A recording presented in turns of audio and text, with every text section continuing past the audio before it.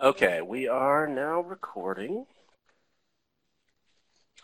So, thank you everybody for coming back and joining us again after hopefully you all had a good lunch or a break or whatever time of day it is for you, even though it was fairly brief. We are going to start our first panel here on understanding and teaching museology. This is how the panel today and the two panels tomorrow will work. The panelists have their webcams on. Each panelist will keep their webcam on while they're speaking, and then we can turn off the cameras and the microphones when someone else is speaking, just to preserve the bandwidth for everybody. The moderator, Supriyo Chanda, is going to introduce each presentation, and while we are presenting, or while the various people are presenting, I'm going to close the chat box down at the bottom left corner, or bottom right corner. We will bring that back when we get to the Q&A session at the end of the presentation. The moderator will have some brief words at the end of the presentation, and then I will reopen the chat box. I will also enable microphones for people in the audience if you'd like to ask a question. If you do want to ask a question over the microphone, we ask you to hit the little raise hand icon up at the top of the screen to let us know that you'd like to ask a question, and then we can call on you and try to keep it somewhat orderly. I'll go over this again when we get to the Q&A session, but just to give you all kind of an advance on what we're doing here. So, I think that's all of the housekeeping stuff, so let's get to it. The moderator for our first panel is Supriyo Chanda. Supriyo is an associate professor of museology at the University of Calcutta in India. He will be moderating this panel on understanding and teaching museology and theoretical museology. Supriyo, you can take it away. Thank you, Rob, and thank you, Susie. And I must thank the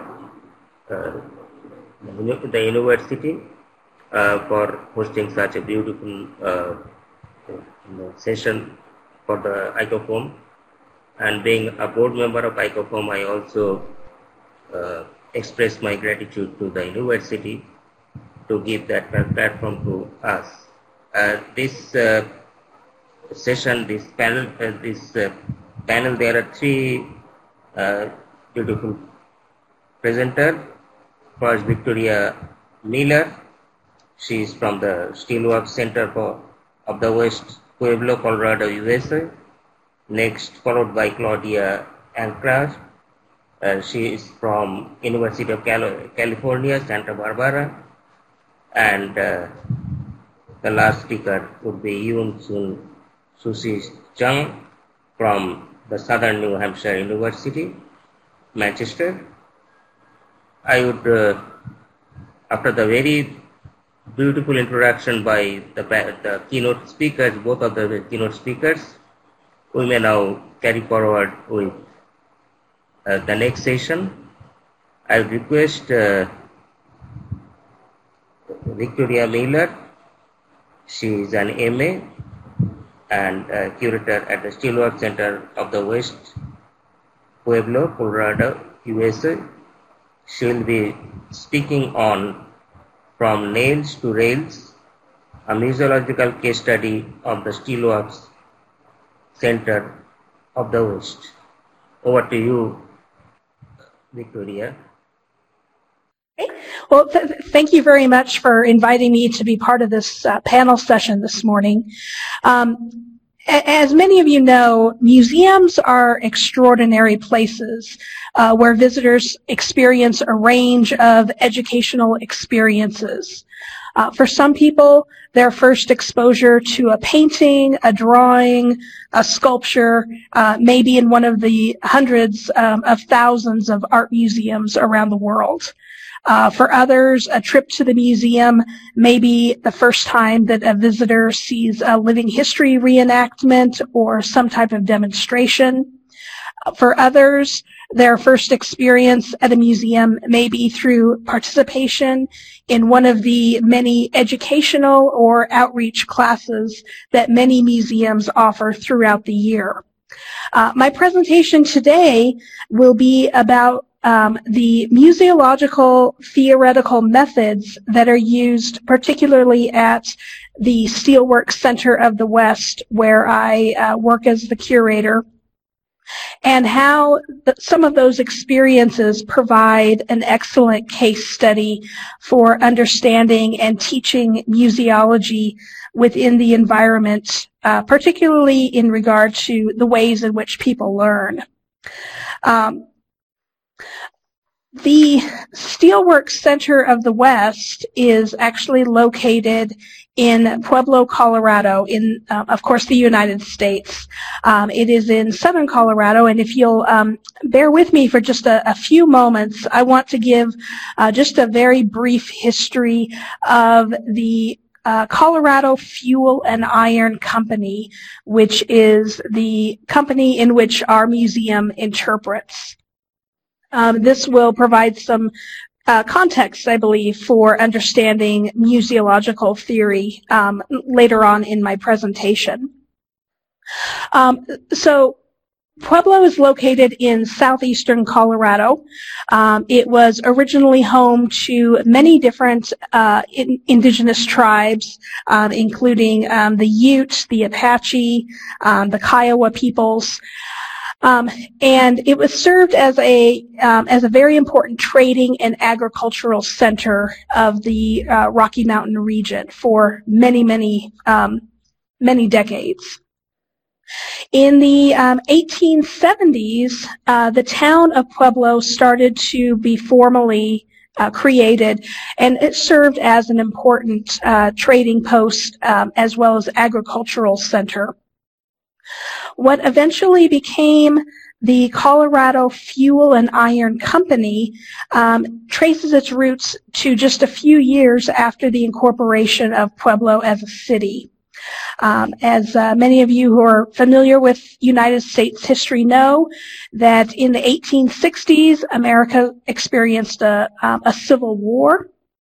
And following that war, the American West opened up with many different opportunities to bring people, supplies, infrastructure to the West.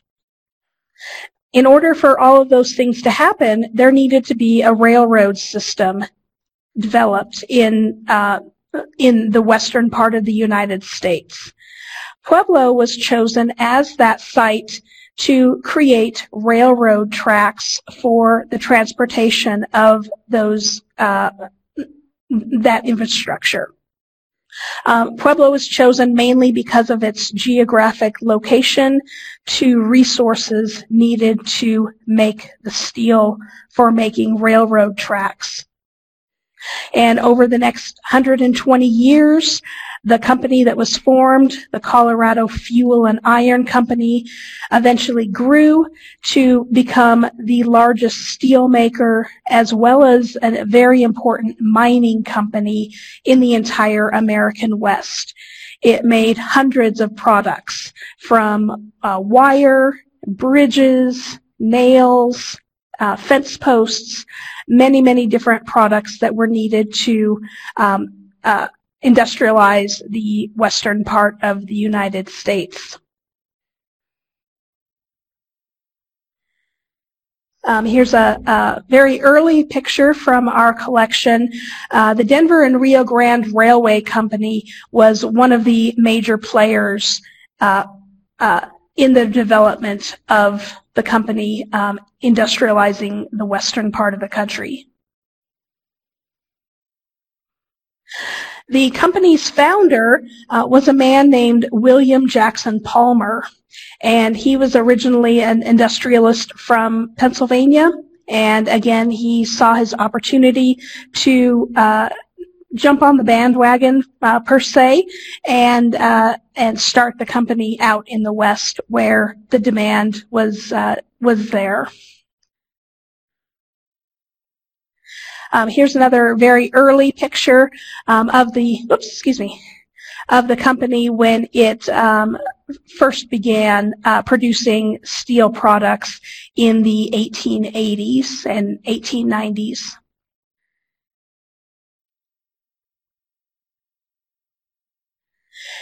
In 1884, a rival to General Palmer's company appeared in southern Colorado. His name was John Osgood, And he also was an industrialist from the eastern part of the country. And he served as a major rival to the original company. In 1892, after some very careful negotiations, the two companies, Palmer's Company and Osgood's Company, merged to create the Colorado Fuel and Iron Company, which eventually became the major steel maker in the American West. And here's another picture of the very early days of the company.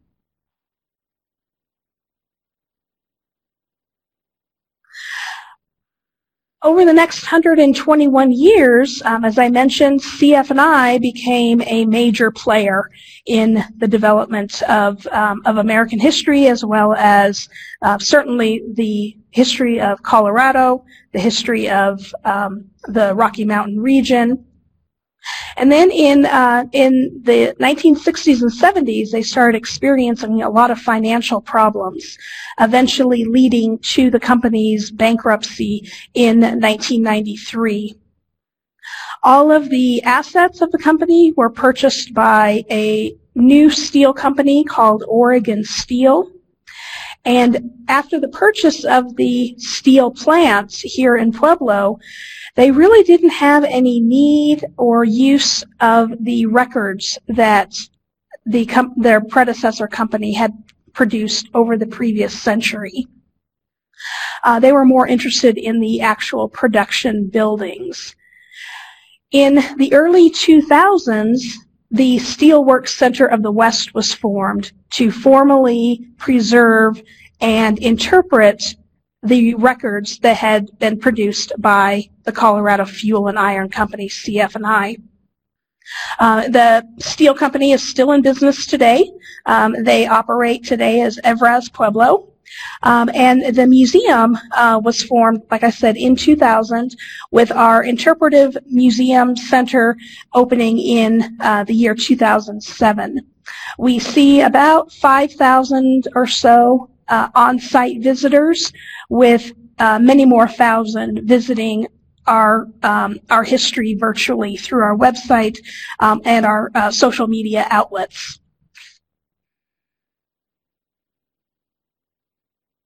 Here are some photos of our buildings. Within the first 2 years we were around, we raised a lot of money and we purchased all of the buildings from Oregon Steel. And in 2003, the company then donated the archival contents to the museum organization for the purpose of interpretation and preservation of the West's industrial history.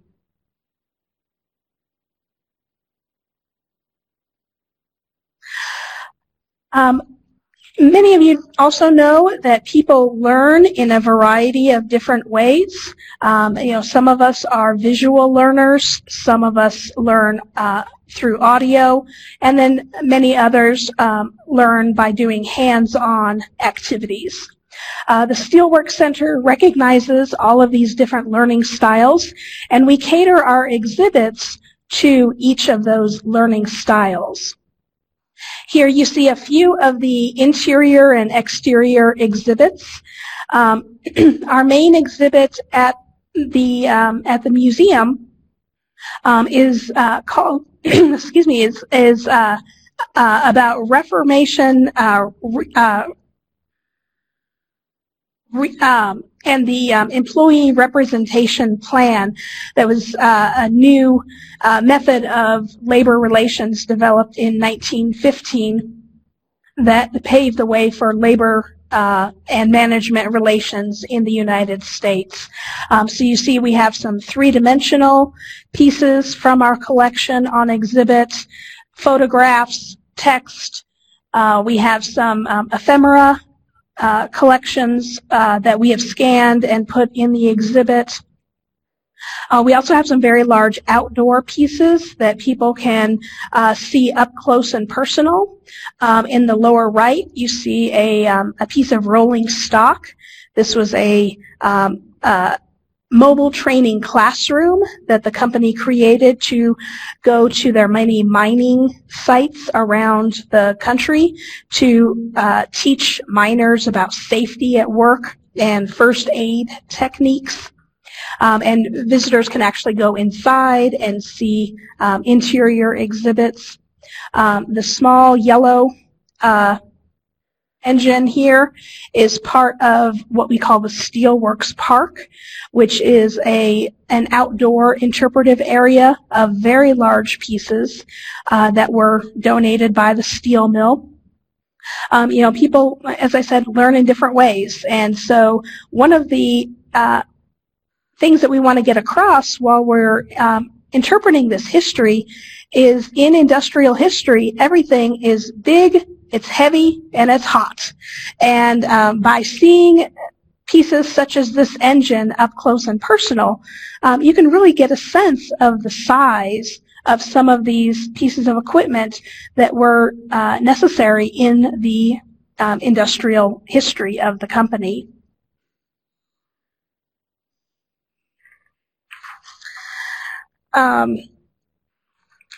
The current exhibits that we have, again, caters to many different learning styles.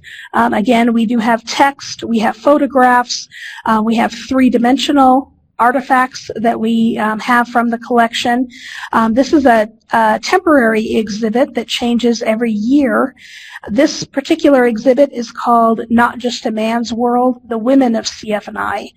When we think of industrial history, we tend to think that it's only men, and obviously that's not the case.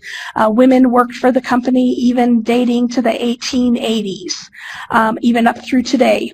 There are women associated with the company, and so we wanted to interpret that history as well.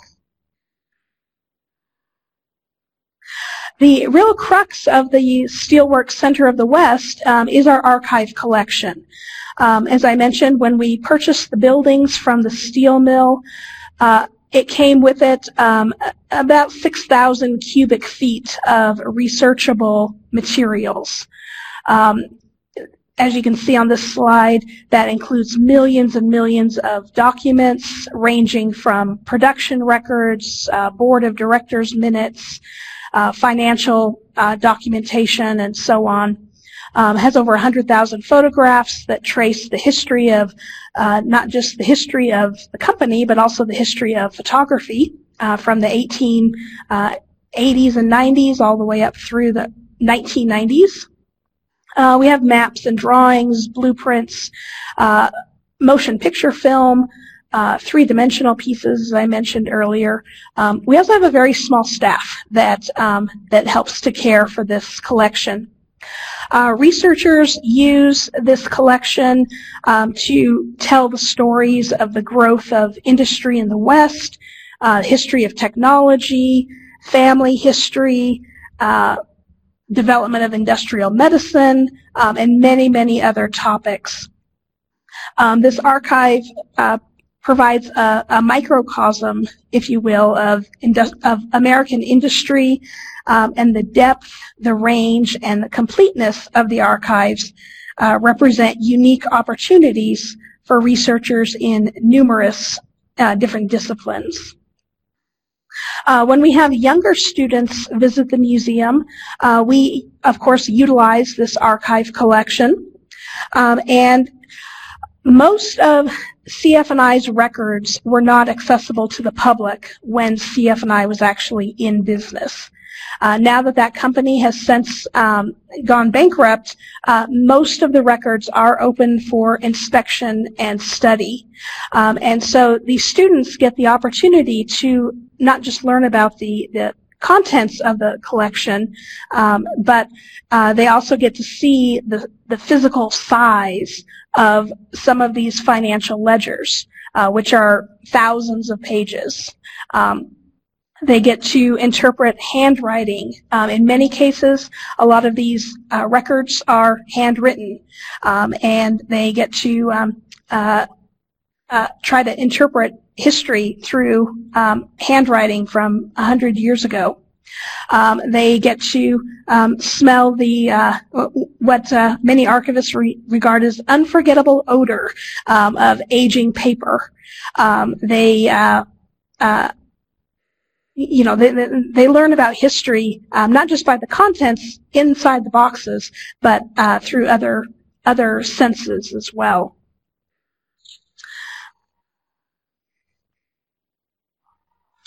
If we look at some other areas of our collection, we also have some hands-on pieces within the collection. This is the 1930s era nail-making machine. And when young guests, young and old, visit the museum, they get a nearly full sensory experience. At the exhibit station, they can smell the grease that is used to lubricate the machine. They can turn the flywheel, which is this item right here, to engage the machine to see all the different gears work. And it is quite difficult to turn, especially if you're very young, but it can be done. By pushing a small button on this machine here, it engages a recording of the sound of the nail-making machine when it was in operation in the 1930s and 40s and 50s, so that guests can understand the intensity of the sound when these machines were operational over at the steel mill. The curved photograph behind the nail machine also provides sort of an idea of what it would be like if you worked near this nail-making machine in the 20s and 30s, rather than just reading about it on a text panel near the machine. When guests visit this machine, of course, museum education is not formal. There are no exams, there are no quizzes. They just learn about it by absorbing the sights, the sounds, the smells that are around them. And then we do different hands-on activities when young people visit the museum with their school. Crossing over different disciplines, such as math. We talk about how many nails were manufactured on this particular machine in an hour, in a day, in a week, and so on. We talk about size of nails, and we do some measurement activities to, again, cross-discipline between maths and history.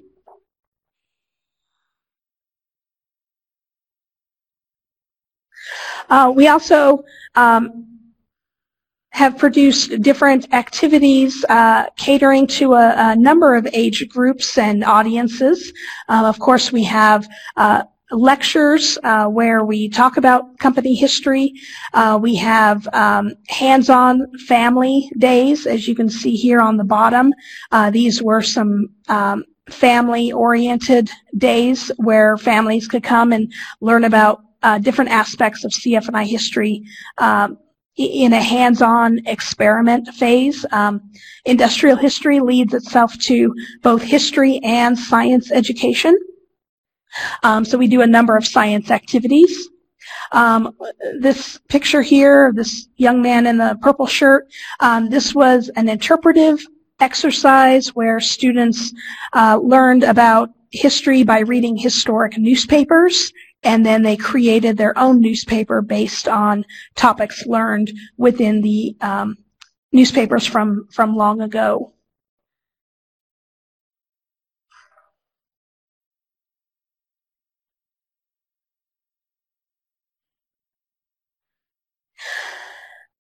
Another activity that we do that especially relates to the Swiss educator Johann Pestalozzi's theory of museum education is an activity called History Mystery.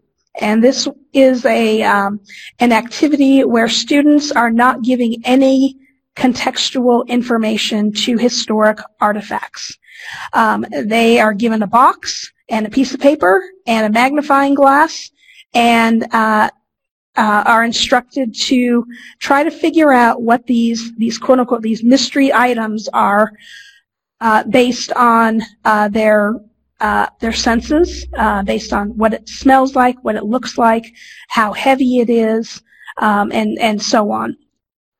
They then, as Pestalozzi said, they should be free to pursue their own interests and draw their own conclusions. They work in small groups and they discuss with each other what these what adults would probably understand, and certainly historians would know what they are, but your average high school student probably has never seen something such as a button hook or a curry comb or a shoe stretcher.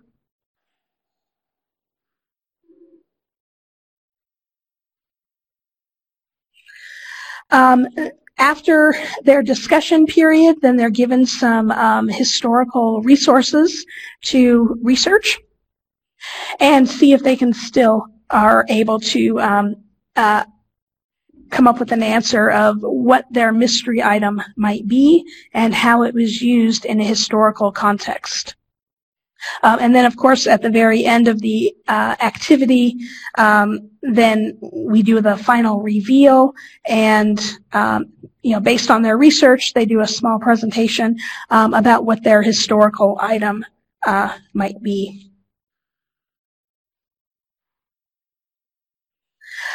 So in conclusion, I know I'm probably getting close to time, and I want to have time for the other presenters. Some museums have the opportunity, ours certainly does, to pose questions, and through a variety of different educational methods, whether it be through lecture, hands-on activities, sensory-based activities, visitors are able to come to their own conclusions and look and learn about the topic of our museum, which is the history of the Colorado Fuel and Iron Company and the Industrial West in a variety of different ways, not just by looking at exhibits or looking at photographs, but through a variety of media, they can learn about the history of the company.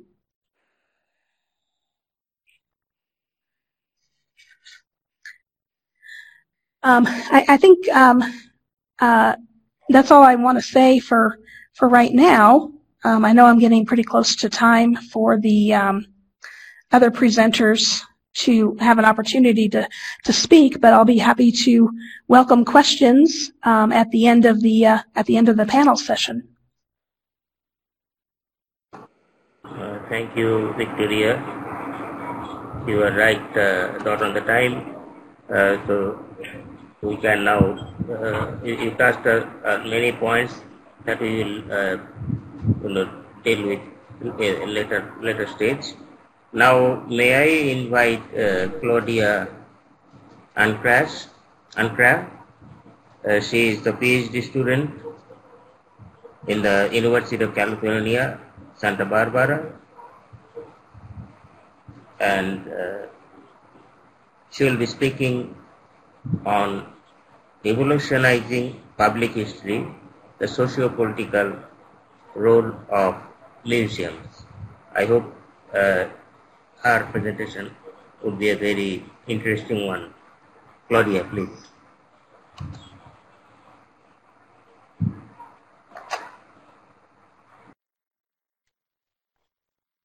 Thank you so much. Could you please unmute?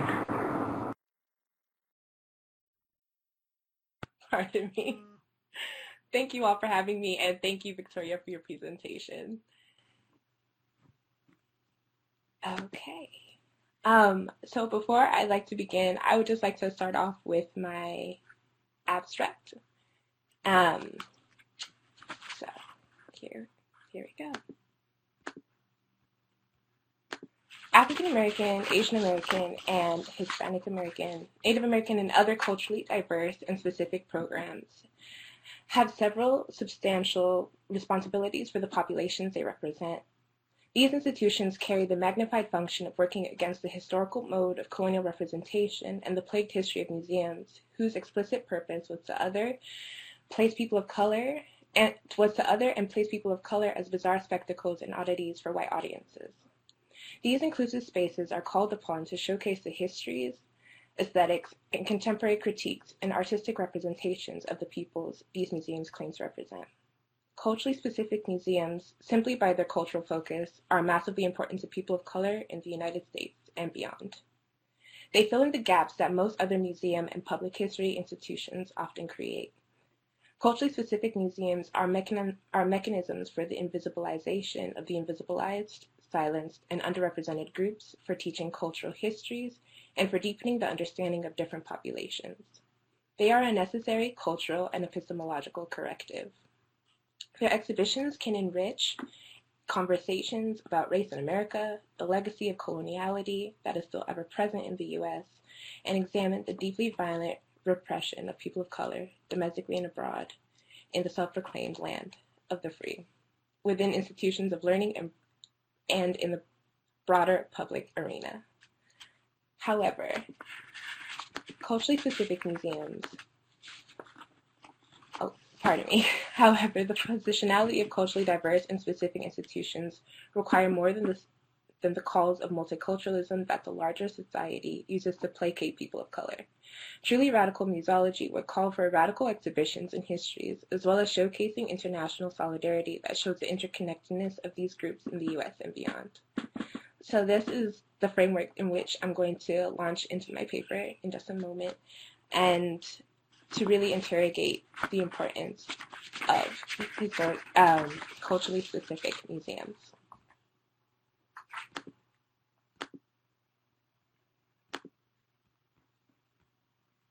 So, the year 2020 has really been one of reckoning for America and much of the Western world. Subsequent to the institutionalized murders of Ahmaud Arbery, Breonna Taylor, George Floyd, and Elijah McClain, BIPOC people across the world have called for justice against the long legacies and multifaceted manifestations of anti-Blackness, pervasive racism against indigenous peoples, antagonistic Hispanophobia, and virulent xenophobia. Furthermore, these calls for justice have looked back to the unjust legacies of the colonial project that has continued for centuries and has laid the foundation for the racial oppression and justifiable acts of violence that are perpetrated against people of color on a daily basis.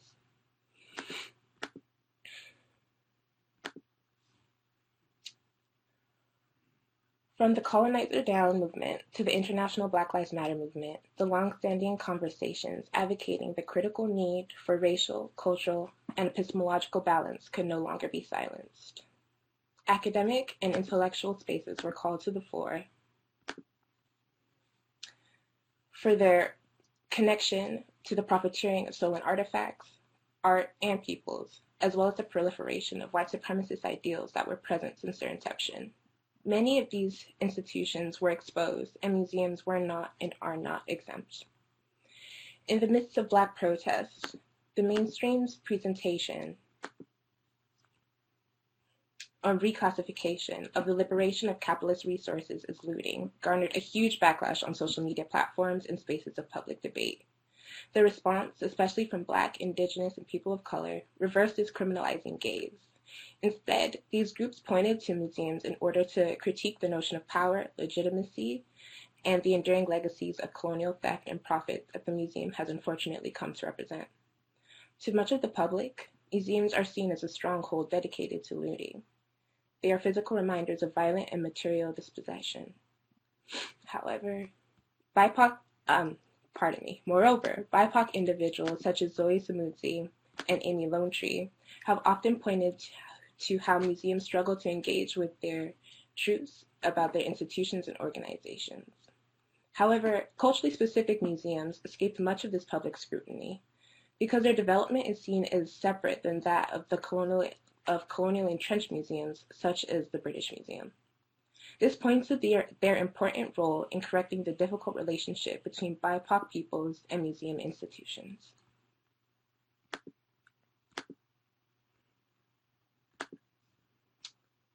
Amidst the tragedies of 2020, the world faces economic, political destruction, the human loss that we are collectively reeling from, and the accelerated destabilization of education. Due to COVID-19, it is said that the world faces a large-scale permanent closing of many public history institutions, including museums. However, there is always hope. We should use the sentiments of BIPOC peoples to push museology institutions into action and move beyond the mere retelling and replication of painful histories. It would be an act of restorative and epistemological justice to create museum spaces that present more critical exhibitions and learning opportunities. These spaces need to accurately address the individual needs of their proposed audiences. Museums require a more welcoming atmosphere where individuals can learn and enjoy different histories, creations of artistic value, and material cultures and collections that minimize the pain of forceful misappropriation and the legacies of colonial power. Here, culturally specific institutions can pick up the institutional failings of more mainstream museums. They can turn the ethnographic gaze of the exotic, colonized other into different modes of being on display and a different mode of visibilization. Their collections can and should be situated within the critical context of colonialism and colonial power. Furthermore, these spaces need to present more than just aesthetically pleasing collections. Culturally specific museums have the opportunity to highlight and be more critical than much of the superficial learning that has become a staple of the American education system. Culturally specific museums would serve their audiences more meaningfully by engaging with and displaying the needs of the full radical histories of BIPOC peoples in the U.S. Additionally, these institutions should harken back to reflect BIPOC populations' demands for justice domestically and abroad. This would bring to the fore the long histories of radicalism and communal solidarity. By doing this, more people would have a deeper understanding of the revolutionary and radical acts that we see in the present, the marches for police reform, the calls for deinstitutionalization of oppression and discrimination, and the calls for decolonization that are being demonstrated through the Black Lives Matter protests and the global toppling of monuments dedicated to colonizers, enslavers, and white supremacists. This paper will examine the legacy of colonial museology, present some insight into BIPOC activism and international solidarity, and will interrogate the museology of culturally specific Smithsonian museums on the National Mall and some local California museums. By doing this, I hope to highlight some positive aspects of their museology and develop different ways public history institutions can engage in more critical and revolutionary museology for the benefit of the cultural groups they represent.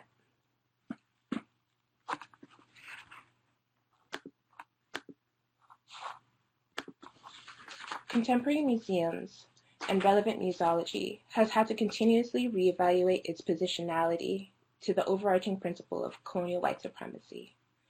Culturally specific museums must also contend with that legacy. Even though they are spaces that attempt to cater to different historically marginalized groups, the institution of the museum itself is not devoid of coloniality. Colonialism is not limited to material extraction. It is dependent upon the thingification of colonized people, physically, ontologically, and epistemologically. These forms of violence serve to justify the ruthless means of land dispossession, forced labor and resource extraction, the creation of racial hierarchies, and the underdevelopment of the Third World, which is central to the global colonial project. Just by fulfilling the role of a museum, culturally specific museums, institutions, have the potential to perform the same acts of epistemological and ontological violence. Museology, defined by Teresa M. Scheiner, encompasses not only the perception and the study of the museum in theory, but the set of practices that make museums a reality as guardians of the total heritage. For much too long, this heritage has meant the glorification of European society and the primitivization of ontologies and epistemologies of non-white peoples.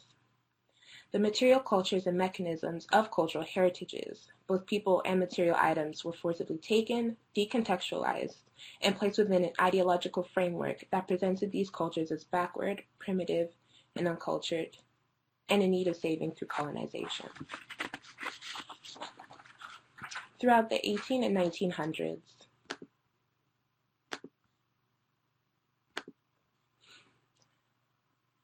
the consumption of BIPOC peoples in America and across the world principally entailed World Fair exhibitions, ethnic zoos, traveling curiosity shows like that of Buffalo Bill, and of course museums.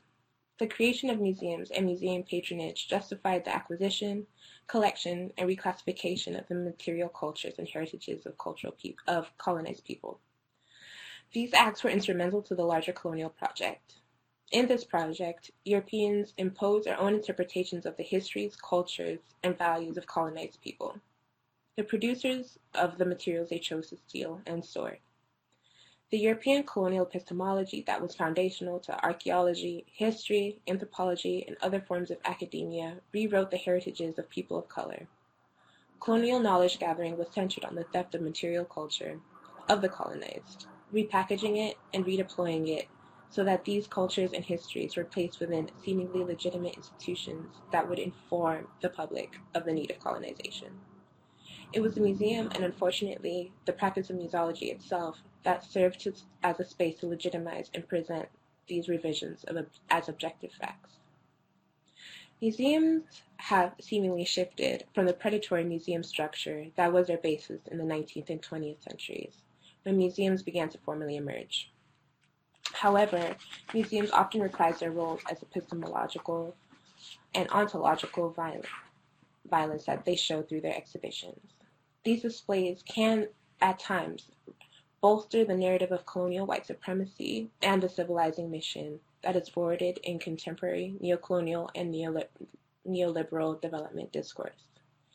Here, the museum can both subliminally reinforce colonial white supremacy and in the presentation of its materials to white audiences, and subconsciously undermine the human ingenuity, cultural vitality, and historical brilliance of people of color via the primitivization and the promotion of a backwards people. Museums that focus on culturally specific groups, however, have had to take up the mantle of working against this long-standing ideological phenomena. Furthermore, culturally specific museums must work against the historical necropolitics of the museum. This projection of non-being on people of color has allowed exotic black and brown bodies and materials to be consumed for white desire because of their dehumanization within the settler colonial project. The responsibility of culturally specific museums is compounded. In order to fully engage their audiences, there can be no ignoring of the long-standing colonial harms that the museum has emerged in, enabled, and benefited from. These museums must also advocate for the profound need of younger generations to be made visible. People of color deserve to be seen as beings rather than objects. As a result, culturally specific museums must actively work against the objectification of BIPOC peoples due to the lack of their meaningful representations in most mainstream museums, if they are presented at all. Additionally,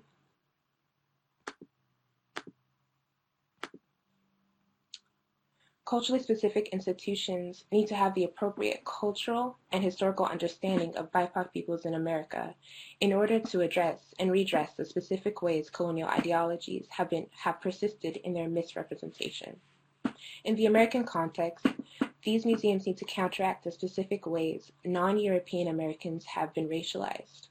Radical racialization operates systemically in particular and functional ways for the benefit of the American settler project. For culturally specific museums, there is a persistent epistemological need to engage with critical, contextual, activist exhibitions that counteract this racialization. These artistic expressions and modes of historical retelling need to present how the colonial project recalibrates itself in order to ensure its survival and the benefit of particular groups. This recalibration manifests in the repackaging of colonial narratives and the maintaining of the same colonial outcomes, the maintenance of white supremacy. These colonial narratives focus on indigenous erasure or relegation to the past as a way to undermine indigenous sovereignty and rightful access to land and resources. These narratives present African Americans as a group entrenched in suffering, rather than highlighting their resistance to the different forms of violence that are forced upon their being. Furthermore, these colonial stories ignore how the resistance of Black people globally is tied to international calls for decolonization and universal equity. It presents the Latinx struggle as a relatively recent phenomenon rather than a centuries-long tradition, and they often write out or overlook how Asian Americans are in much of the story of American history, rather than highlighting their long-standing and integral position in the U.S. These are difficult histories, to be sure, especially when they're placed within the larger context of indigenous land possession on the continental U.S. and the Pacific Islands, as well as a multitude of ways these different groups in the U.S. align themselves with the colonial project for survival, both domestically and abroad. These requirements are lofty, to be sure, and it places a large amount of responsibility on culturally specific institutions. But this call to action is necessary in order to contend with the epistemological violence of the education system and the long-standing misrepresentations of people of color.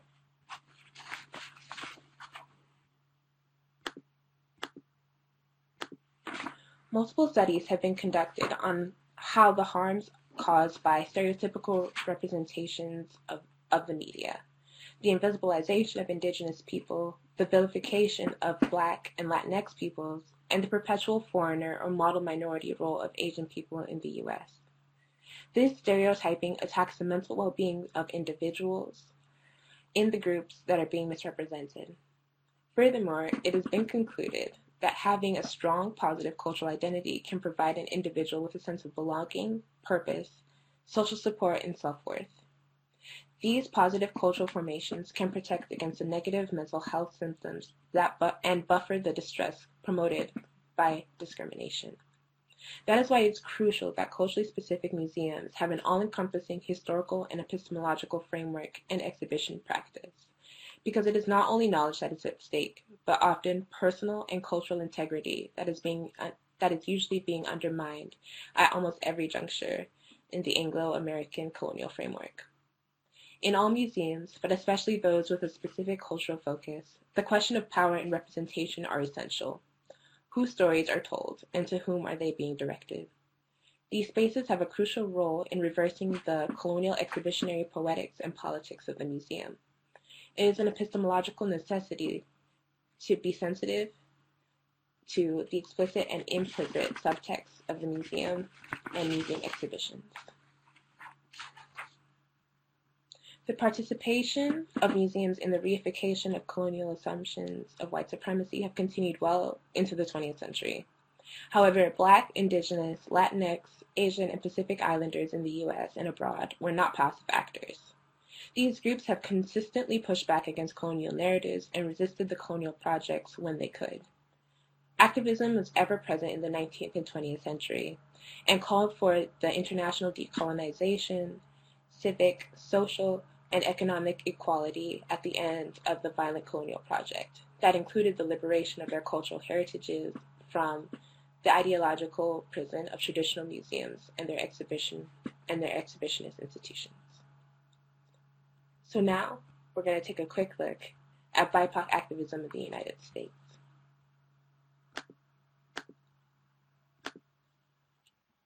In the 20th century, the ever-present activism of these groups brought much of the openly racist American society and international social structures to task.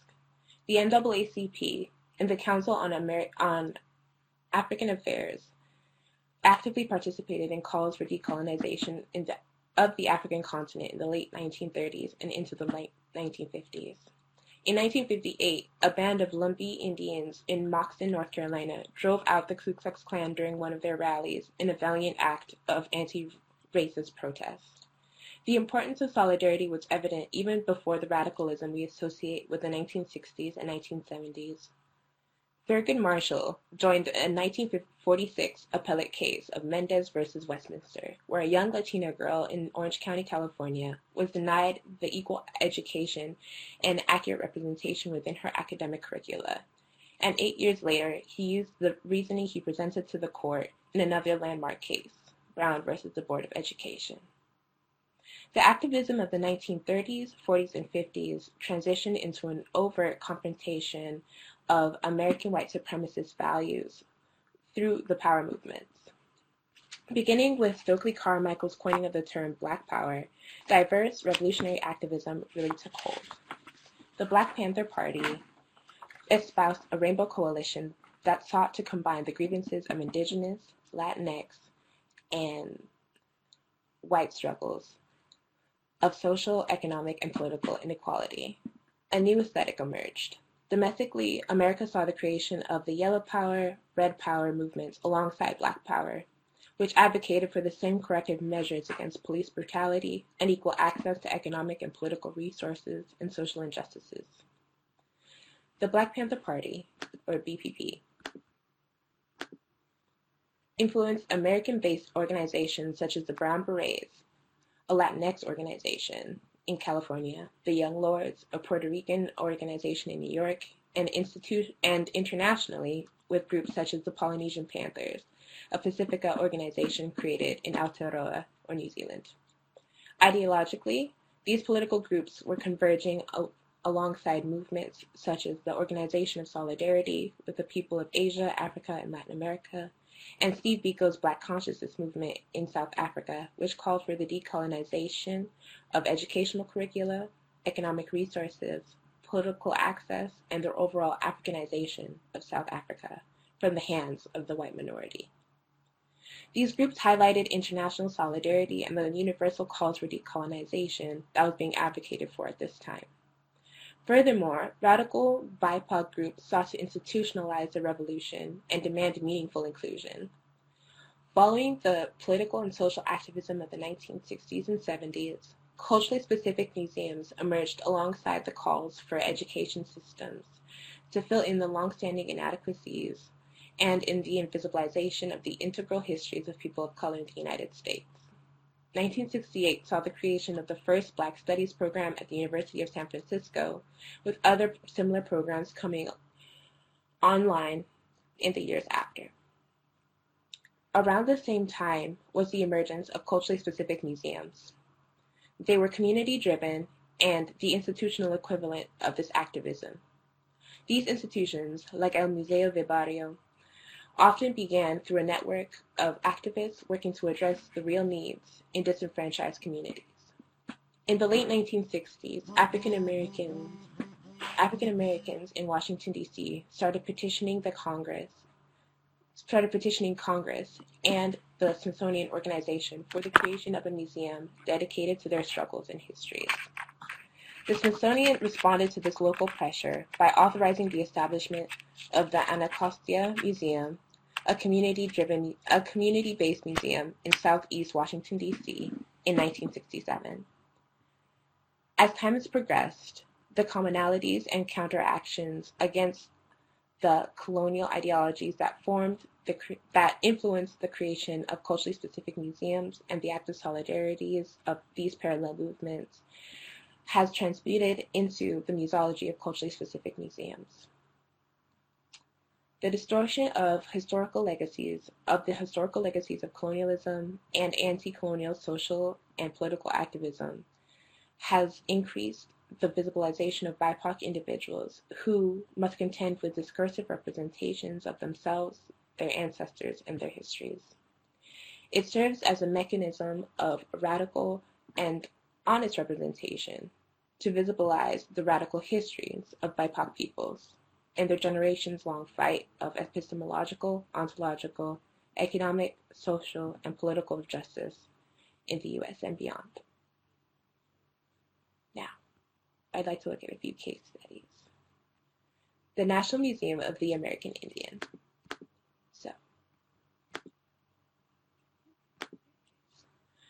The dearth of intellectual engagement can be seen in multiple public history institutions. In an examination of the National Museum of the American Indian, Amy Longtree has highlighted the positive aspects of this museum: the ideological departure of censoring indigenous peoples of the Americas in the 1800s and the incorporation of indigenous community collaboration into the exhibition development of the museum. NMAI itself is a beautiful work of contemporary architecture created by a team of indigenous architects. And the beauty of the exterior matches that of its interior. However, the exhibits themselves of NMAI illustrate how, quote, American Indians have been part of this nation's identity since before the country began, exhibiting the Harley-Davidson Indian Museum and displaying Indian names that are, quote, everywhere too, from state, city, and street names to the Tomahawk missile. However, it does not emphasize the role of settler colonialism in that national identity. The violence of settler colonialism enabled Americans to appropriate the names and identities of indigenous peoples and put them onto material objects and mascots. In order to properly analyze the American national identity, there must be true reckoning. There is no display dedicated to the unpacking of the U.S. Declaration of Independence, nor is there any true address of the deep colonial harms of residential schools, scorched earth policies, forced relocations, and outright murder that of the colonial playbook that other colonial governments such as Britain, France, and Germany took and deployed in Africa and other colonized spaces. Even though, as Lone Tree states, the director Richard West did not want to make this museum a dedication to the Native American community's Holocaust, quote unquote, it would stem as a truly radical and important space to redress the colonial harms. Lone Tree believes that, quote, our stories of survival require the retelling of the difficult and shameful episodes that make the very survival so amazing and worthy of celebration. This museum is an important step in the corrective processes and serves as an important example and calls to action for other culturally specific museums.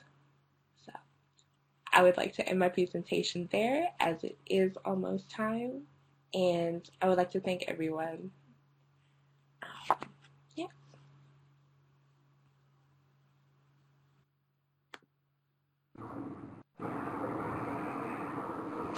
Thank you, Claudia. Oh, my head is really reeling with a lot of information, the bombarding of information, and my hands are really aching of taking notes. However, nevertheless, it's a very interesting presentation. May I now invite Hyun Sun Susi Chung of the Southern New Hampshire University to present her paper. She is the lead faculty and adjunct faculty of the Faculty of Liberal Arts and Public History of the Southern New Hampshire University. She will be presenting on framing theoretical museology in US and tribal contexts. Susi Chung, please.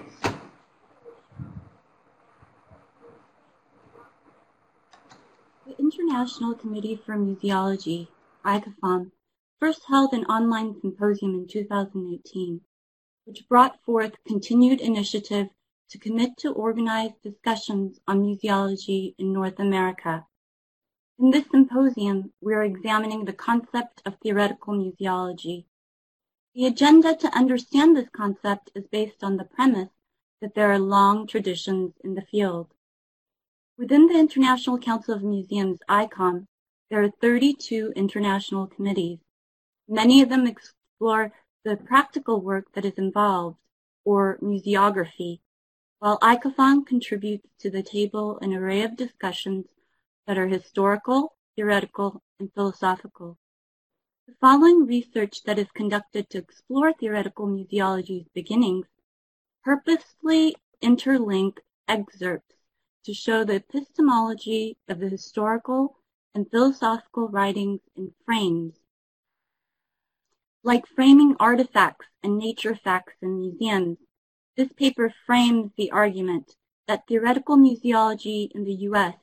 stems from Na culture, and the discourse on museology, a word or not a word, teaching theoretical museology, ethics, and the functions of museums in the community should be based on this worldview. The conception of theoretical museology in North America stems from indigenous understandings of worldview on culture and nature, which aims to eliminate the divisive concept. I would like to name this worldview na-culture. The tangible and intangible are a part of the discursive and practice of life for indigenous peoples living in harmony in na-culture. The objects that are preserved are concurrently in use. This attitude is completely different from European foundations of museology. It is a totally different philosophical understanding of na-culture, and that the objects are considered living, and an interaction should be made by not only elders, but by those with knowledge of the intangible. For example, indigenous names are associated with na-culture, such as Nihi-o-i-utis, the wolf on the hill. The chief of a party of that tribe on a friendly visit to the Sioux, and the portrait also of a woman, Tisi-unatis, she who bathes her knees, recorded in George Catlin's 1913 guidebook on North American Indians. The human species are born, then developing forms of communication and language that reflect the theory and practice of na-culture, as described below on the description of the ornaments and clothing produced and named by na-culture.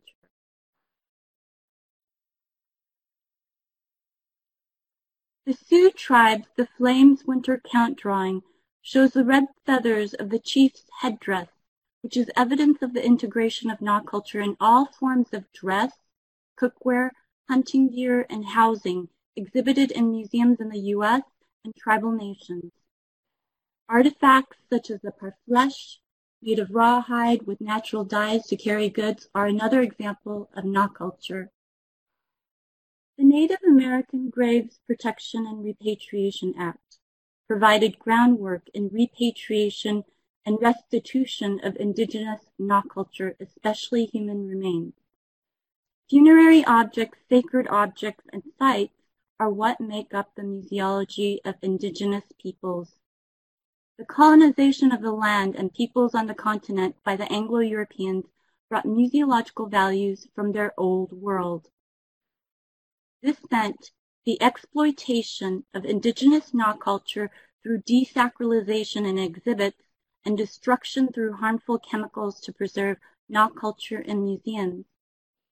Many artifacts are now toxic and cannot be used in ceremonies. The craze and fascination of indigenous na-culture were through the acculturation of the Anglo-Saxon museography and worldview by musealizing the indigenous objects as nature through institutionalization, which has now slowly been changing to respect indigenous museology and indigenous objects as both a cultural and natural phenomena. The Anglo-Saxon epistemological and phenomenological concepts stem from writings by the learned gentlemen and ladies who were curious and interested in museological activities to form temporary museums, or what are known as temporary exhibits today, and to discuss their findings within antiquarian, literary, philosophical, and later natural history and archaeology society journals, and the formation of permanent museums. It was in 1743 that the American Philosophical Society was established before any scientific disciplines were branched in the colony. The Transactions of the APS and the Proceedings of the APS, first published in 1838, list the donations received for the library and the cabinet, the museum. An early publication by Hermann August Hagen, entomologist and curator of the Museum of Comparative Zoology at Harvard University, examines the philosophical fundamentals of the theory behind the practice, which also shows the religious time frame of translations of texts in regard to museological practice.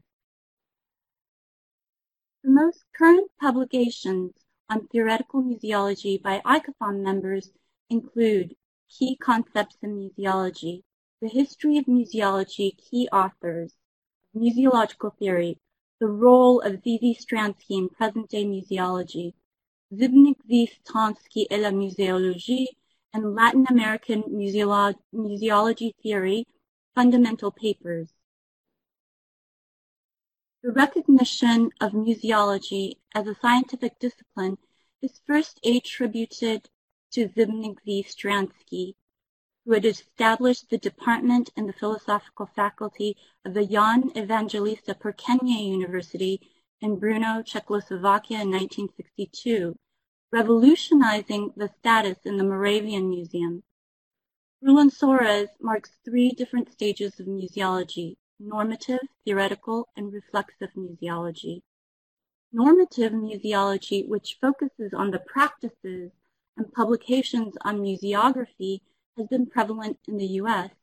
Because there has not been a discourse on the foundations of theoretical museology in North America, skipping to reflexive museology, if that ever happened, would leave a gap. Therefore, moving from normative to theoretical museology would be the process. The basis for these discussions will come from the foundations of the ICOFOM study series and the museological working papers. Museology, a word or not a word, will be examined from the perspective of NA culture. Firstly, a few ICOFOM museologists in the United States, their views will be shared. So during the ICOFOM Symposium in 1980, Judith Spielbauer of Oxford, Ohio, gives an initial impression of the theoretical underpinnings on the concepts of museological data by adopting a systematic approach. Spielbauer established an ICOFOM panel for the American Association of Museums, AAM, conference in Pittsburgh, Pennsylvania in 1988, and then created a U.S. working group from 1991 to 1993. Other museologists include James Swager, who concluded his thoughts on museology as philosophy and the prospects of the field on becoming a science.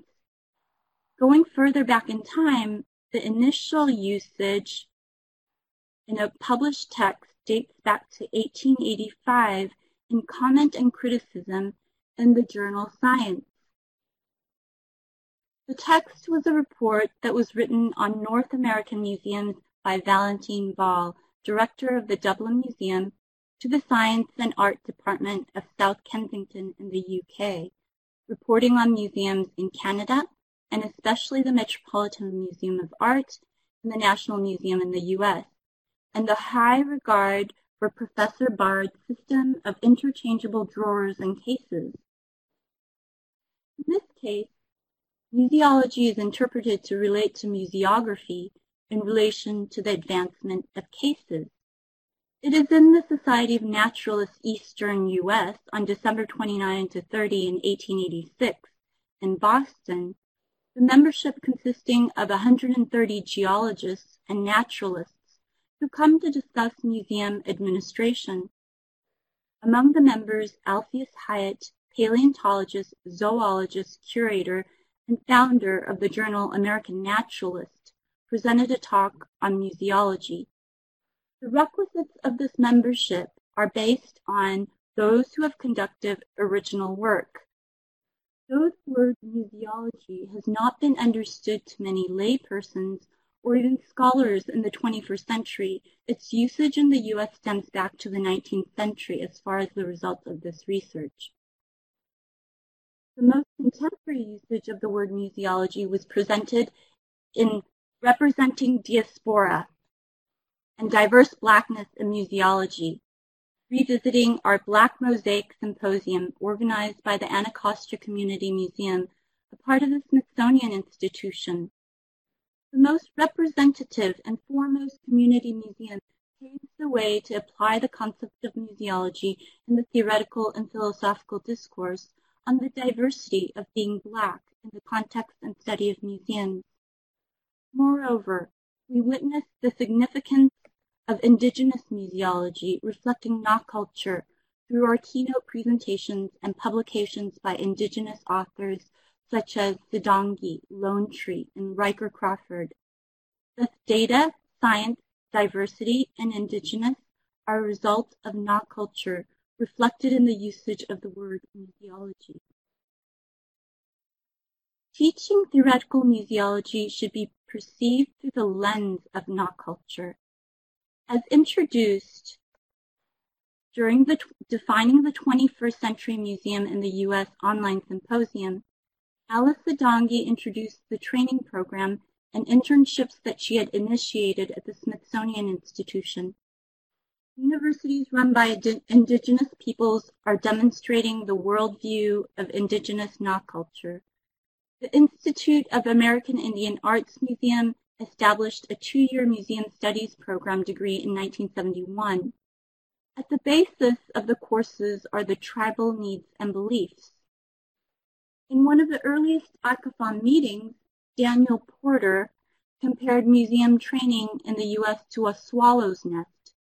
Academia was not preparing the best training for museum work, and it is by instinct that museum workers learn as would a baby swallow, and that both in theory and in practice, universities were not preparing or remained unevolved.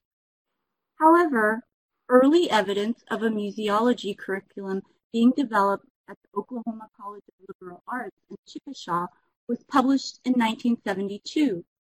The article also discusses the American Museology Conference and Indian Arts Festival of 1972, which was considered the first in the U.S. focusing on the problematics and prospects of public awareness of Indian intangible heritage, namely contemporary opera, composition, literature, and dance, in addition to the emphasis on the uniqueness of the study and curriculum. The Museum Science Graduate Program at the Museum of Texas Tech University was founded in 1974 and is one out of 2 programs that have been named Museum Science and established a course specifically on theoretical museology. Museum work, considered as a science, stems back to the discourse on museology in ICOFOM with Stransky, who headed this argument. As of today, the only master's program in the U.S. that goes by the word museology is the University of Washington's graduate program, and compatible to what ICOFOM understands what that word means. So back in the 1960s, the University of Minnesota called its program museology, which was changed to museum studies. Other usage of the word museology is found in the text by Robert Wilson Shufelt, an ornithologist, ethnographer, curator, and surgeon at the Army Medical Museum, whose views can be found in the book that he wrote on an extreme racist perspective that was prominent, practicing craniology during the turn of the 20th century. In relation to museology and museology as a science, Shufelt uses the Army Medical Museum, now the National Museum of Health and Science, to connect collections management in 1918 and the significance of the user. In this case, a medical doctor who would come to research the collections of illustrations, models, moving images, archival documents, and other reference materials in the museum, laying emphasis to the purpose of the museum is for teaching. Thus, the museologist as a teacher of the museum and museology as an evolving science are indicated in this passage. As early as 1923, William Crawford, the librarian at the Metropolitan Museum of Art in New York, compiled the Bibliography of Museums and Museology, most of which are publications in English, French, German, and Italian by American and European authors.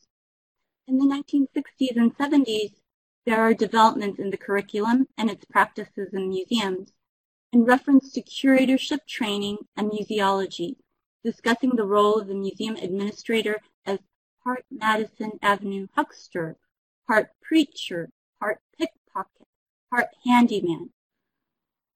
Familiar textbooks that incorporate some history and theory of museums in the 1970s to the 90s are Museums in Motion and Introduction to Museum Work, with 2 editions. Both were first published by the American Association for State and Local History. In the 90s, the Museum in America focused on the innovators and pioneers in museum work, and also includes Paul Joseph Sachs, who taught courses on museum history, functions, and ethics, as well as museum problems.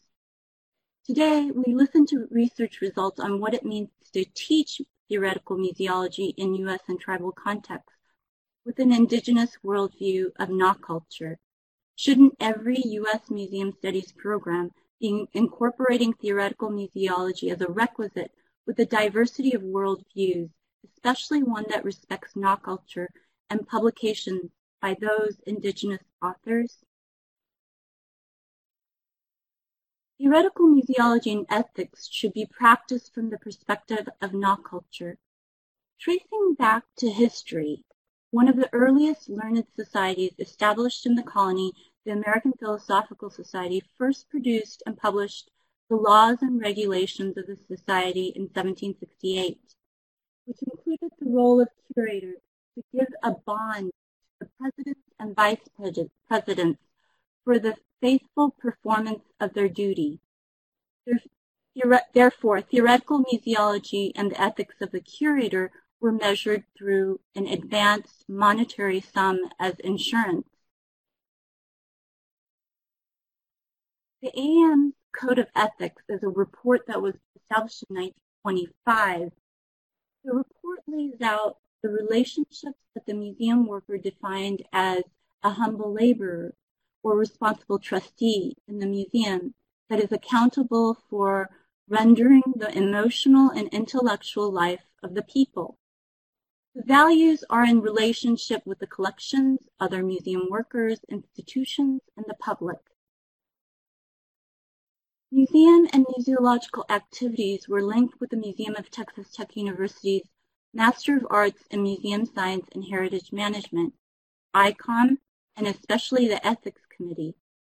The book, Museum Ethics, was published with the contributions of notable museologists in the international museum community, such as Tomislav Sola, an ICOM senior advisor, incorporating diverse perspectives on ethics, museums, and museologies.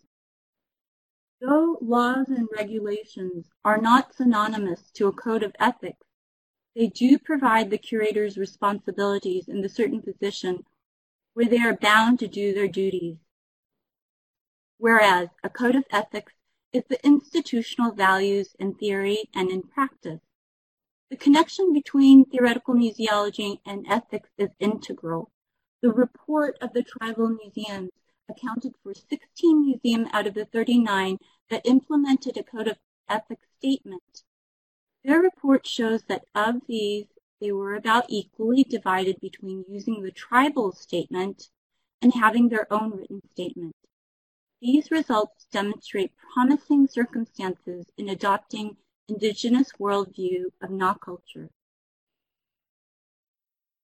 Theoretical museology and the functions of museums in the community are to be linked with a community view of Nah culture. Like the learned societies that were created in the UK, they were the earliest forms of museums in colonial America. The learned societies were affiliated with philosophical inquiry or scientific investigations in collecting artifacts and nature facts, or together, culture facts, in the following subject fields that were related to the political economy. In 1962, a contemporary American Indian and Alaskan Native art collection made up of the Institute of American Indian Arts in Santa Fe, New Mexico, funded by the federal government. It does outreach to the indigenous communities and tribal museums through consultations, workshops, and traveling exhibits. Jesse Riker Crawford traces back early indigenous initiatives of private and public museums. The museums that could be considered as a concept of tribal community leadership would be realized in the 1930s. Asian American museology can be distinctly seen within the American Studies, originally U.S.-Asian Relations Studies, now providing core courses in museums, theory, history, practice, which covers among them theories and methodologies utilized by scholars associated with the new museology. History of Western museums, contemporary issues in museums, including the representation of diverse communities and multiple points of view. Issues pertinent to Native peoples in the U.S., Hawaii, and the Pacific.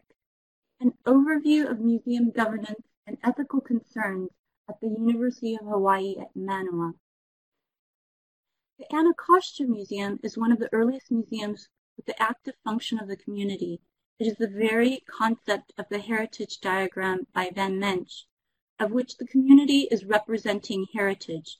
In this case, it is the African Americans representing their own heritage, which is also a part of the Smithsonian Institution's initiatives, much earlier than the 21st century. The Hispanic American initiatives are at both the national and local programming levels, with the Latino Museum Studies program with affiliated organizations and fellowship program established in 1994. There is a need to examine the relations between the Southwest and border relations with Spanish, Mexican, U.S., American, and indigenous heritage and communities. One example is Taos Pueblo, the concept of the Eco-Museum and World Heritage Site, the core image of the symposium's theme. It is a living, breathing institution and community that is preserved as it evolves, at the same time managed by its inhabitants. The Puerto Rican American Museum in Chicago, Illinois, though it is situated in an adaptive reuse space of the stables, the landscaping ideals by the landscape architect and the Puerto Rican community surrounding the area now demonstrate the community envisioned function of the museum. The park that it is situated in also incorporates that diversity of the Hispanic Americans. This Nah culture as projected in community surroundings connect theoretical museology and the functions of museums. Indeed, more understanding of how theoretical museology is applied in communities will be presented tomorrow. My conclusions on this preliminary research show that the word museology was first published in 1885 in the U.S., but connoted to reflect museography of display cases, and if anyone knows an earlier date in the U.S., please do share it during the discussions of this panel. Museology curriculum with the theoretical focus began in the 1920s at Harvard University. Then it was in the early 1970s that museology addressed the significance of public awareness of Indian intangible heritage from a U.S. Museology and Indigenous Arts Conference. An early textbook that incorporated theoretical museology was published in 1975 by Burkaw, though he was a skeptic of ICOFOM museology. Ethics and theoretical museology are part and parcel of the Tribal Code of Ethics in tribal museums. And theoretical museology and how it functions in the community can be studied from a curriculum viewpoint to how the museums cater to the audience, such as the Anacostia Museum and Taos Pueblo World Heritage Site. The epistemology of theoretical museology in the U.S. and tribal beginnings of Nah culture are framed under the four themes of this online symposium. The objectives of this symposium are to incorporate diverse perspectives that are not only limited to the developments of ICOFOM in Europe, but to understand and formulate some concepts and definitions that could contribute to the discourse on specifically theoretical museology in the U.S. and tribal context. And this ends my presentation, which will be followed by discussions, and I'm very thankful to everyone for listening.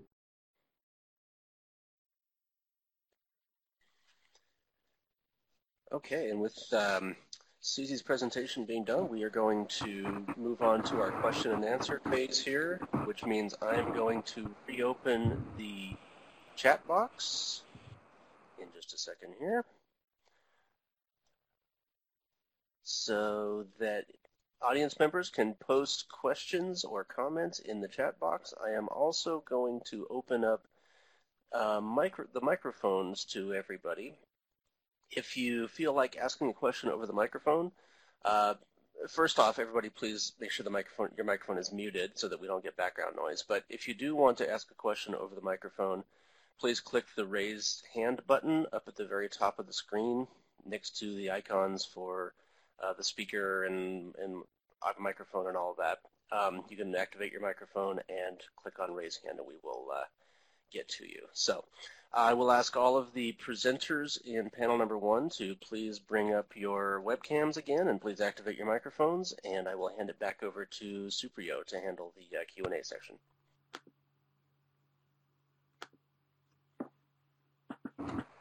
Thank you, Robert.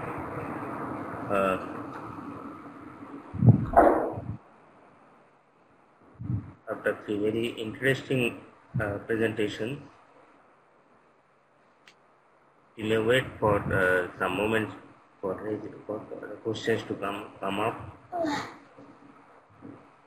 So, in the meantime, I may briefly summarize the presentation. Victoria presented very nicely on the Pueblo history, the perspectives and economic development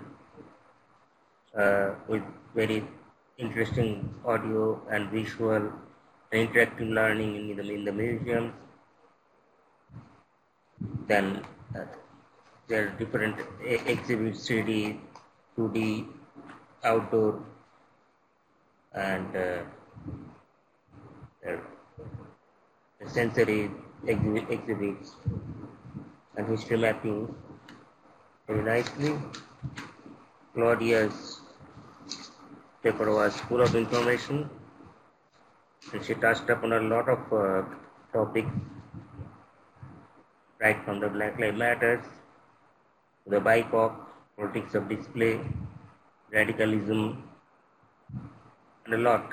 Thanks, Claudia, for refreshing my memory in the Smithsonian, especially the museums you have illustrated. And lastly, Susie, thank you for giving a new insight on the development of museology and museum studies in the US with reference to Na culture, which is a very important theorization and the epistemological development. Is there any question?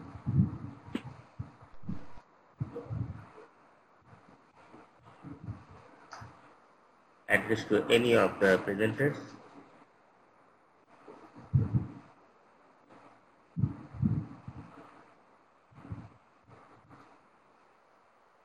I'm not able to see anyone to raise their hands. Yeah, nobody's raised their hand yet. There is someone typing in the chat box down below, though. Okay.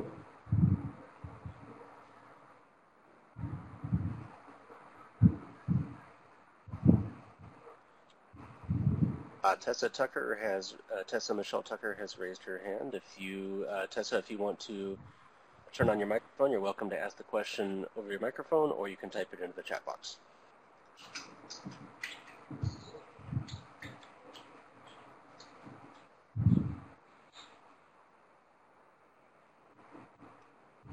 To ask a question on the microphone, you would click on the microphone's icon up at the top of the screen. When it turns green, you should be able to speak.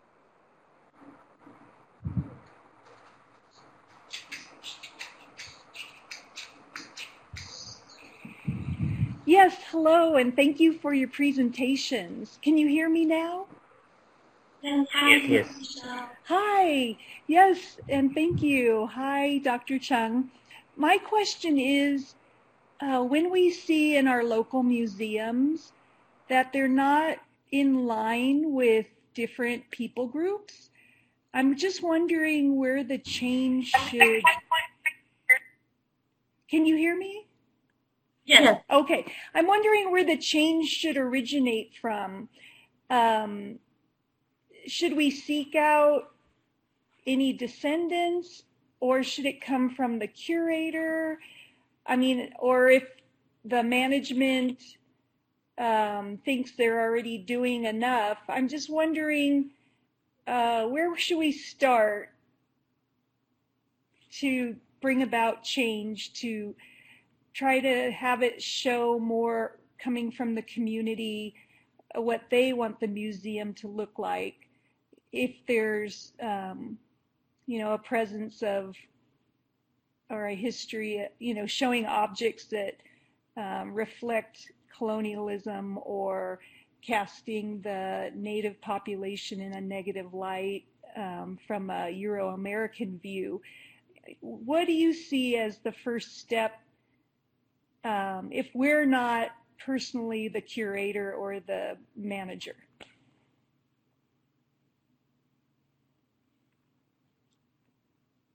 Do any of you like to answer that? Victoria is a practitioner, present practitioner.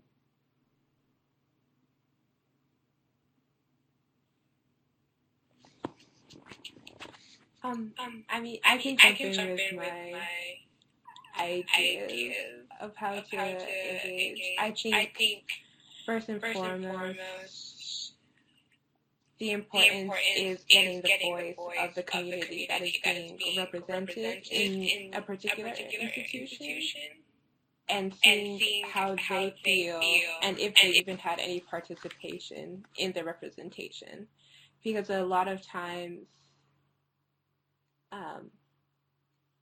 because I feel like a lot of times other folks take it upon themselves to represent a different group without true and meaningful engagement with those who they are representing. So even though you may not be a curator or a manager, I think being in dialogue, being in discussion with the community and advocating with the community, because perhaps there are some grievances as well that they also would like to address. And if you open up that conversation, it could lead to a broader change, a sit down, a way to discuss these representational issues with the manager or the curator of the institution itself.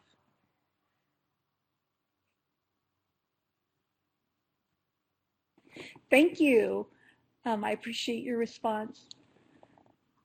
And I think it really has to do with also when museums actually plan for any programs or exhibits, they have evaluation studies of who they're representing nowadays, and they bring about audience development studies, visitor studies that also incorporate visioning.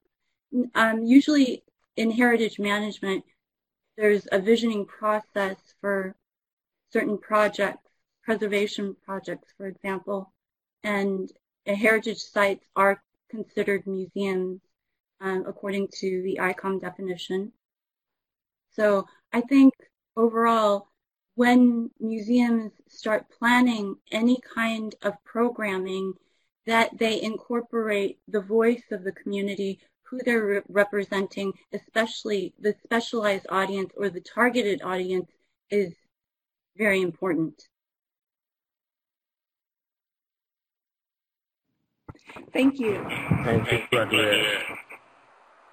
And thank you, Susie. Is there any other question?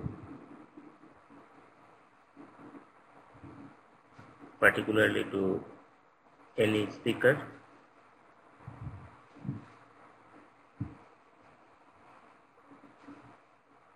Okay, I think there is no more question. Everyone is satisfied with the presentations. So can we wind up the session if there is no question? Yes, if there are no further questions, then we can bring this to a close. So let's just give it a few more seconds, see if anybody else types in anything or speaks up. Otherwise, yes, we'll be done in just a second here. Thank you, all of the speakers, for their beautiful presentations. Thanks, Robert. Thanks, Sushi. And the university, the Southern Hampshire University. Someone is typing somewhere. Sorry, I think that was me. I forgot to mute myself. Anyway, thank you. I enjoyed a lot. It's almost midnight here in India. So, thank you again. Thank you. And goodbye. Maybe we may see you tomorrow. Okay, that sounds great. Thanks, Supriyo. Thank you. Yes, get some rest. Okay, well, thank you to everybody on our first panel. Thank you to Supriyo, Victoria, Claudia, and Susie. Hello again, everybody. Thank you all again for coming to the first day of our little adventure here in museology. Susie, Claudia, and Victoria, you can turn off your cameras now and take a well-deserved break. Those were some of the great presentations, and thank you for sharing your work with us. So we covered a lot of ground today. Bruno Brulan started us off with a call to arms of sort, arguing that museums and museologists should not be afraid to be fierce advocates for their communities. Museologists and museums should encourage discussions, debates, and dialogue in their communities and across borders and boundaries. We must not shy away from politics or hard questions. We must confront our community's past, present, and the future. In many places in the United States and around the world, museums are centers of community because they are the places where people come together to talk about the past and to chart the future. Jesse Riker Crawford talked to us a bit about the colonial effects of museums on Native American communities and discussed recent attempts to break those colonial interpretations and to reassert indigenous-directed histories. The old colonial museums told the story of the victorious colonizers and presented a very sanitized version of indigenous history outside of the proper context. The museum curators were often incorrect in their interpretations and missed many of the political messages contained in Native American artwork and in other artifacts. As Native Americans reassert themselves in new museum programs and collections, Jesse noted, they are asking themselves some difficult questions, including how does tradition fit into modern Native American identities? How is identity renegotiated and redefined?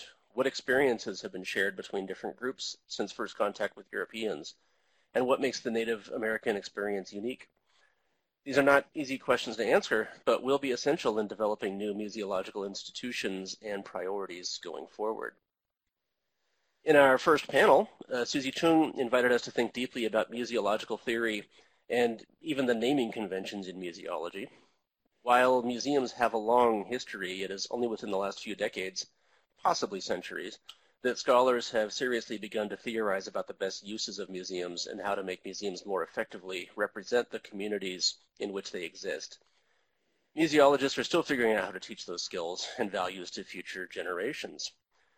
Claudia Ankra reminds us that museums have often been used to silence and to other underrepresented groups, and that museums in the United States and around the world should work to educate, but also to give voice to the silenced and to give visibility to the invisible. Museum programs that involve African Americans, Asian Americans, Hispanic Americans, Native Americans, and others need to showcase the fight for justice and equality from the perspective of the participants, not from the top-down perspective of the status quo that is being fought against. Museums need to embrace radicalism and solidarity while within communities, across national borders.